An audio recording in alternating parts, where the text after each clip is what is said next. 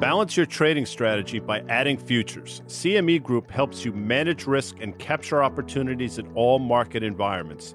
Capitalize on around-the-clock access to highly liquid global futures and options market across all major asset classes. Just visit your online broker and get started. Plug into valuable educational materials and trading tools and see what adding futures can do for you at cmegroup.com/onthetape. Hey, it's Guy here, and you're listening to an audio broadcast of Market Call. That's MKT Call. It's a video series I do with Dan Nathan every Monday through Thursday, live at 1 p.m. Eastern. We break down the big market-moving headlines and offer trade ideas.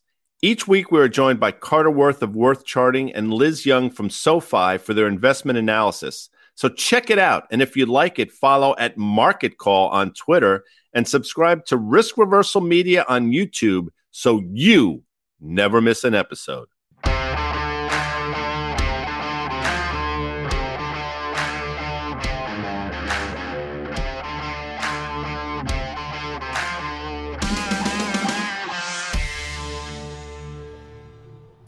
Hello, you're watching Market Call. I'm Dan Nathan. That's MKT Call. Today, I am joined by Liz Young. I call her LY from SoFi. Guy Adami, who's not here, calls you EY from SoFi. That's a little thing with us, isn't it, Liz? Yeah, it is. And you're going to try to get this LY thing to catch on. It's not going to work. It's not going to work. I'm just warning you. No, okay, so guys, you made it EY. It is what it is. And I'm here. I'm going to use a phrase that I am sure would just tick him off. Yeah. I'm here on Turnaround Tuesday. Oh, there it is. Because the market was down. It looked like it was going to be really bad. And here we are. We're all in the green. I don't know what happened. All right, well, we're going to talk about that because to me, we had those two really violent up days last Monday and Tuesday. And today, we were down. I think the NASDAQ at its lows was down about 2%. But to your point, here we are. We're rallying a little bit. I'm seeing more and more green on my screens throughout the day here. But Liz, thank you for stepping in. Midway through the program, we are going to have Derek Sammann. He is the global head of commodities, options, and international markets at CME Group. So he's going to be joining us, talking a little bit about his very long career trading FX options futures. And then now at CME Group, really focused on a lot of those products. And we're going to talk about some of the cross asset volatility products. So that's going to be a great conversation. So stick around for that. Today's Market Call is brought to you by our sponsor, CME Group, where risk meets opportunity.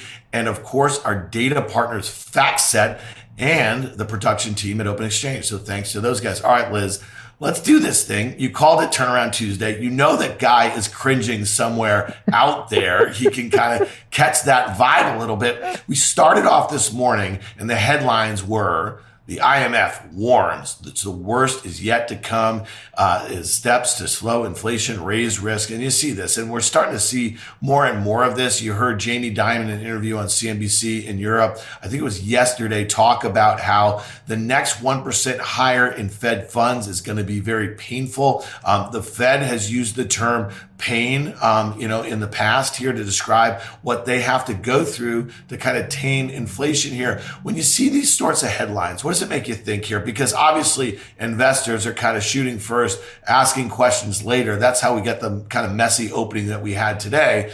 But I think things are dissipating a little bit as we get through the day. Well, so we're still really sensitive as investors to the headlines. And I would say Jamie Dimon, his words carry almost as much weight nowadays as Jerome Powell's. So we hang on every word. I think somebody earlier today on CNBC said, maybe it was Kramer, that they weren't sure he really meant to tell people that the market was going to go down another 20%. I agree. I don't think he meant that it was going to go down another 20%. But for him to say that, things are probably not going to go great over the next 6 to 9 months, I would agree. And I don't mean to minimize these headlines, but of course, the worst is still to come. We're still at over 8% inflation. In order to get that down, we do have to hurt demand. So hurting demand means we hurt GDP growth. We probably hurt earnings. And I made this point earlier today on Squawk Box that we're in a quarter, the third quarter earnings and fourth quarter earnings and full year 2022, where we've got sales growth higher than earnings growth, which means to me that costs are taking a bite out of company profits. And as inflation comes down, as will revenue growth. So there's less of a buffer moving forward. We're obviously going to see some more slowing in the economy in order to get inflation under control. I think they're right that the worst is still to come.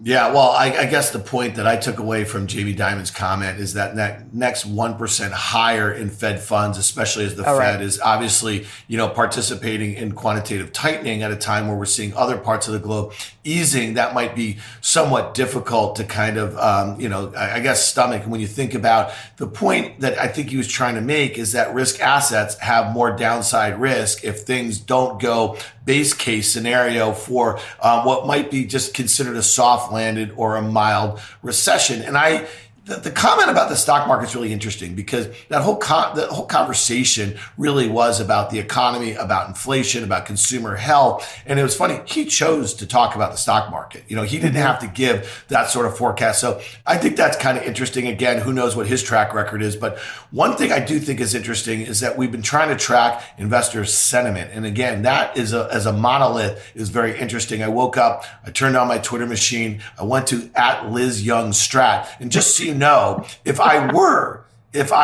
to abbreviate Liz Young, it comes out to LY. Okay, just to be very clear. That's a true statement. Yeah. But it's kind of funny, early this morning you're saying vibe check. According to AAII survey data, investors have been net bearish for 39 of 40 weeks so far in 2022. That's actually pretty astounding, right? So it's the most since 1988. When you see that sort of stuff, does it kind of make you scratch your head and say, all right, let's kind of chill a little bit on some of my negative sort of Nancy kind of vibes here, because when we get that offsides, usually we have a surprise coming. Yes. Now, I want to acknowledge something. I was reasonably bullish for a portion of this year, summer-ish, late July into August. And then this is what happens. You get bullish, and as a strategist, if you are open to hearing other viewpoints, you listen to them. But I always have a list of what are the thesis busters in my mind, right? So if I'm constructive on the markets, what are the things that would change my mind? And I will tell you this, that September Fed meeting, when we got the summary of economic projections that said unemployment was higher, growth was lower, we were going to be below trend growth until 2024, inflation expectations were up, the dot plot was, everything got worse. Right? Yeah. My thesis was busted at that point. So it changed to be this feeling of, okay, what's the best case scenario that we can now expect? And I won't even talk about soft landings anymore. I don't think any of us can agree that 25% down in the S&P is a soft landing. Okay. Yeah. And if we're investors and that's what we're talking about, that's hard no matter which way you slice and dice it. So at this point, what we're looking at is what's the best case scenario? The best case scenario is that we flush the rest of it out quickly and we exhaust the sellers. And then the question is, at what point do we exhaust the sellers, and what are the indicators that you want to look at that say, okay, we're now at extremes? That sentiment survey is one of them. Yeah. We're at extremes in the sense that we've been bearish for a really long period of time this year. But where we're not still at extremes is the levels in the S&P and the multiples in the S&P and earnings and credit spreads. So there's still some more pain that I think we're going to feel before we can actually level out and find more durable upside. But I don't think that it needs to get down as low as the most bearish of bears are saying. So I would say somewhere around that 3,300 level is where I'd be comfortable with, okay, you know what? That's enough of a flush. Now let's start thinking of where we can pick up some good bargains. Well, I mean, listen, good luck with that if you're going to try to time it to 3,300 as the bottom. And I know that's not what you're trying to do. And I guess my point is one really positive step, I think, if you're trying to find out how we bottom in the S&P 500. Yesterday, Bank of America went for 2023 S&P earnings estimates to $200. And if you look at where the S&P usually troughs on a multiple basis, it's usually at 14 or 15 times. So if you do 14 times the $200, it gets you down to 2,800. Now, Jamie Dimon said another 20% lower. Well, another 20% lower, it gets you down to about 2,900. And so I guess the point is, if we go to 3,300 just on some sort of fears of increased kind of global macro issues. We got them all going all over the place. China is still in COVID lockdowns. We got a shooting war in Europe. We got the BOE with 2 interventions in, a matter of 2 days or so. We know that there's some real issues going on over there in their treasury markets, or the version of that here. So there's a lot of things going on at a time where it's very clear that the U.S. is in a earnings recession. So if we have enough strategists, enough economists who come around to the other side of the boat, who've been waiting to kind of throw in the towel, and if estimates are low enough for 2023, that's how the stock market bottoms. Now, to your point today about Turnaround Tuesday, here's a chart, the S&P futures here, the E-minis. And if you look at this level, we're contending with, Liz, it's right at that low, right, from about a week and a half ago or so before we had that big rip. We're really struggling here. It's right around that June low here. And so to me, it really depends how we close today and if we can follow through to tomorrow and if we can kind of start discounting some bad news, because very soon we're going to start getting a lot of earnings news. We're going to talk about banks in a second. I think a big one here is the US dollar, though, right? So we've had this kind of blow off move over the last couple of months or so. I drew a couple lines on this chart. When you look at that steep uptrend that it's been in since early August, I mean, that is an astounding move. And we're going to hit Derek on that move a little bit too when he comes in just a few minutes here. But a dollar kind of slowing its pace of its rise and possibly coming back to that uptrend and maybe breaking it might be also kind of a bullish sign for U.S. stocks, because we know a disproportionate are made of these large multinationals. I would stop short of calling it a bullish sign. I think it's a little bit more of a supportive sign in the sense that, okay, maybe it prevents a big stab downward. Now, investors like different levels to watch. So here are 3 things that I would watch. First and foremost, and this is to the point of the next 100 basis points in the Fed funds rate could be painful. We're at 325 on an upper bound. The 10-year Treasury, let's say the upper bound there is about 4-ish. When that Fed funds rate approaches or gets above the 10-year Treasury, that's a decision moment for markets. And I do think that there is some pain between this point and then. So watch that first and foremost. Secondly, I would say that restrictive policy. So the Fed has said multiple times, we want to get to restrictive policy and we have to stay there for a while in order to fight inflation. But the definition of restrictive is different depending on who you ask. The simplest and probably most straightforward definition of restriction is that the Fed funds rate gets above inflation. Now, obviously, we are way far away from that at this point. If we've got, 8.3% CPI and a 3.25 Fed funds rate. So inflation will have to fall along with the Fed funds rate going up. If and when those 2 things get closer together, that starts to be a more bullish signal for stocks. But in that interim period, yes, more pain to come. And then the last thing I would say is just thinking about when the Fed is looking at the labor market, that's probably something that you want to watch in the macro environment. I don't think it's going to break until later this year, possibly December. You'll start to see little things move up like initial jobless claims. Obviously, we've seen openings come down, but when that labor market breaks and we start to feel kind of a momentum on the downside, that's a bullish signal for stocks as well.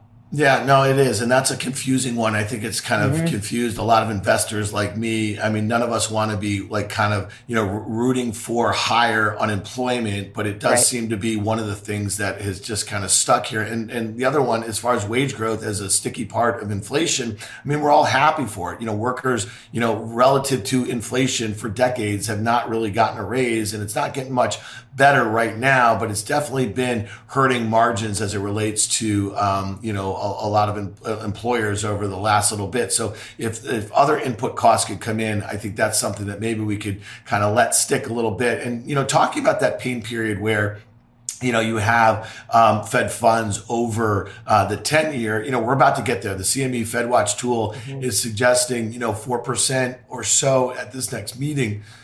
This is kind of a big one because this is now, close to 80%, right? And that kind of wavered a little bit, especially as the market started rallying last week. Thoughts on the move into the Fed on the 10-year? Yeah, so there are some theories that would say that the top on the 10-year is more like 0.5% down from where the Fed funds rate, terminal rate would get. So right now, the market is pricing in about a 4.7% terminal Fed funds rate. And that would be in March of 2023. Now that changes, anywhere between 5 to 10 basis points on a daily basis, but let's say 4.7% terminal rate. So that would say that the top on the 10-year let's call it 425 just to be clean about it. So you wouldn't expect the 10-year to get too much higher than it is right now, but we've got another 3 weeks or so between now and the next Fed move where we're going to find out if they do 75. And that 3 weeks, unfortunately, is going to be peppered with a bunch of earnings data. And I think that this earnings season is going to be very pivotal. There is not a big buffer on the upside to keep us in growth territory year over year. So there could be a lot of volatility through the month of October up until that Fed meeting. The last thing I would say about this is that a pause is not a pivot. And I think that there is a good chance if they do 75 in November that they just decide to hang out for December and not necessarily do anything and let some of it bake through the economy. Yeah, I don't disagree with that, but I also think they're going to kind of float some trial balloons before that. And you might see the 10-year come in a little bit. That's the trade that I've kind of been positioning for in the GOVT, the iShares, Treasury ETF here. All right, let's go through some of these things. We only have a couple minutes left here before Derek joins us here. Amanda put together a nice little slide, some of the things that you would be buying at different levels right now at the S&P 3,300 and then at the end of the year. Talk to me a little bit about right now, kind of dipping your toe in the water as far as gold, financials, healthcare, and industrials. And we have some charts up here. You know, when we look at the gold chart, it's just been, as Guy said yesterday on Market Call, a widow maker. This thing, is just in a very well-defined downtrend here. And, with inflation at 40-year highs, you think gold would have acted a little bit better here. Thoughts on why you'd be buying gold real quickly. And then also, let's just kind of talk about financials after that, because to me, I think some of the reasons why gold's not going higher is some of the reasons why banks can't get going either. Yeah, well, yeah, you're right. So gold, I would probably say one foot in the grave, the other on a banana peel for the last few months, but we can call it a widowmaker if you want. I love the crystal ball slide. So if you've been watching Market Call, if you've seen me on CNBC, some of this, what I would buy now stuff, not a surprise. I've been saying this for a while. So if we talk about gold, number one, I'm still worried about a global currency issue, we'll call it, right? The pound stuff that went on didn't end up being super contagious around the globe, but that doesn't mean that that's over. It doesn't mean that they've got their arms around it. I think, in fact, today is probably another example of they don't have their arms around it. So I'm still concerned with global currency markets and just everything that's intertwined in them. So gold is a good option in that scenario. And it is clearly, by looking at this chart, not overpriced. Yeah, and real quick. Go ahead. Yeah, no, I mean, it just technically it looks like a disaster, though. I mean, if it can't rally here and it breaks back below that prior support, I mean, we got, probably 1,600 on the offing here. Real quickly on banks, we know that a bunch of the money centers are going to report this Friday here, at a pretty crucial level technically. And again, to the point about what you were just making about why you want to buy gold. If gold starts to work for those reasons, bank stocks here in the US or globally are not going to work here. So to me, I think these levels are really important here as we head into the bulk of bank earnings over the next few days.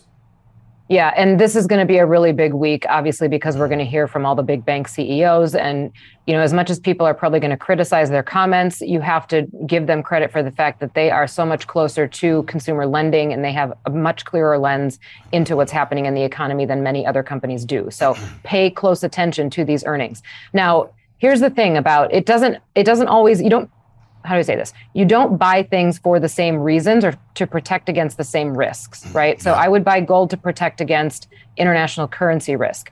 I would buy banks because, number one, they're the second cheapest sector in the index. They got killed through this cycle and they haven't found their way out of it, partially because we have a yield curve that is just not working in their favor.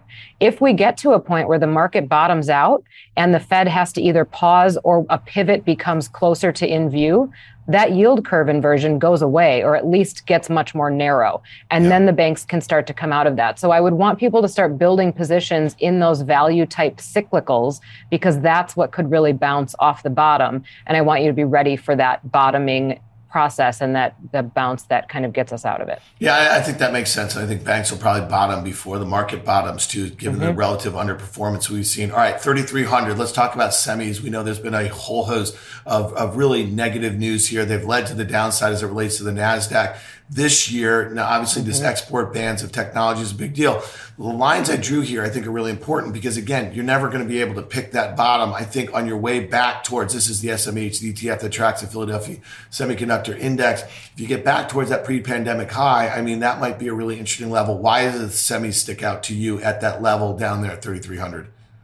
They stick out to me because they are the cyclical indicator of technology stocks. So this is almost a way to play cyclicals in tech. And it's those times when it feels like it's the most wrong thing to do to put risk back on that it probably is the right thing to do. So if we get down to that 3,300 level in the index, and just to be very clear, 3,357 is 30% down from those January highs. That's when we have started to price in a recession. So that's when I would start dripping into things like semis and things like the risk on categories that do bounce so much more violently off of a bottom, and you want to have exposure there. But I think we got a little bit more down to go before that happens. Fair enough. I think we got a little bit more too. All right. Lastly, and then again, end of the year, Russell 2000, small caps, showing pretty decent relative performance just this week. Hasn't made a new low with the S&P or the NASDAQ. So we will kind of take another look at that one on Thursday. But Liz, I know you got to get out of here. We really appreciate you stepping in for Guy Adami here today. So thank you very much, LY from SoFi. Happy to be here. See you Thursday. All right. Thanks. All right. Thanks, everybody. And thanks, Liz, for that. All right. Derek Sammann, Global Head of Commodities, Options, and International Markets at CME Group. Welcome to Market Call. How are you, Derek?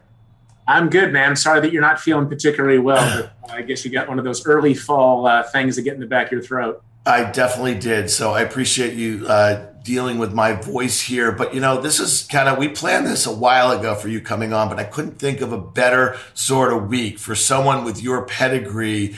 You traded FX, you traded futures and options in those markets for a very long time before you joined CME Group. I mean, when you think about a lot of the volatility we're seeing on all different sorts of, asset classes here, this time around, it really is being led by FX. Talk to us a little bit about, I guess, the current environment we're in, and give us some context to some of the periods where you were a very active trader in.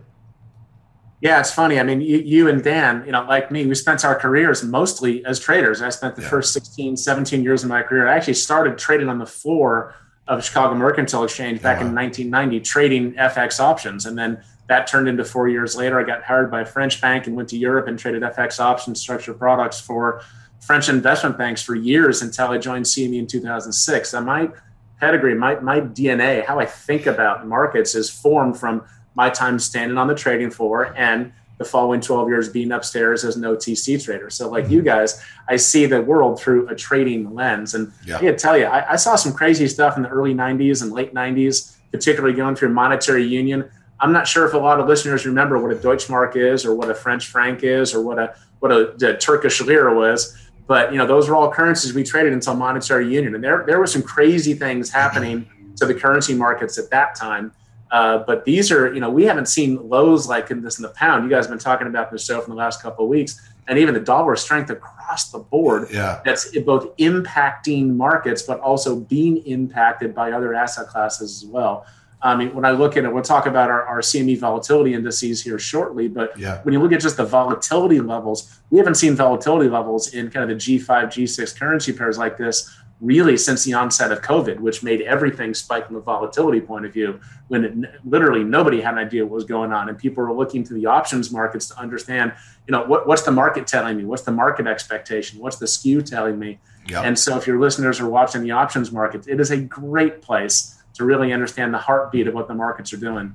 Yeah, so, I've spent some time on the CME floor. This was in the late 90s. I spent a couple of days with a guy that I worked with who traded a lot of S&P futures. And it was really interesting to me because at the time, we really weren't focused on the options market. He was trading futures directionally. He was doing it for the leverage. He was also using it for the ease of use and the liquidity and the ability to set stops. And you just said something really interesting, though, that if you were looking at options on those markets, it would give you a sense of maybe sentiment when you're talking about things like skew, and we're not going to get into that right now. Talk to us a little bit about how options on some of these futures markets, why they are so important right now. And you just heard Liz and I talking about the AAII, bull bear sort of stuff. This is not too different than that.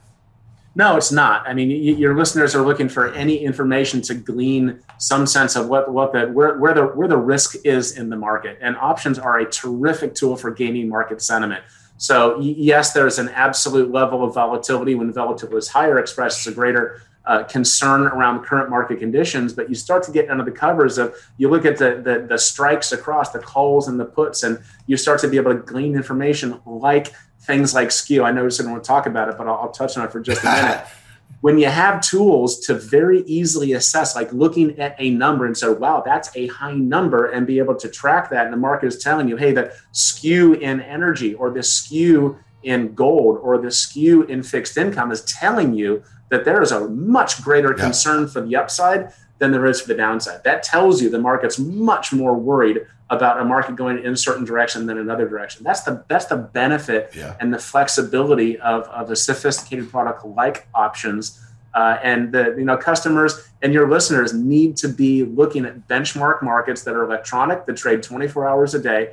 They always know what the market's telling, and you can enter and exit transactions seamlessly. And that, in a nutshell, is what customers can see when they look at the cross asset class options business, the CME Group, whether it's agricultural products, metals products, energy products, fixed income equities, or FX.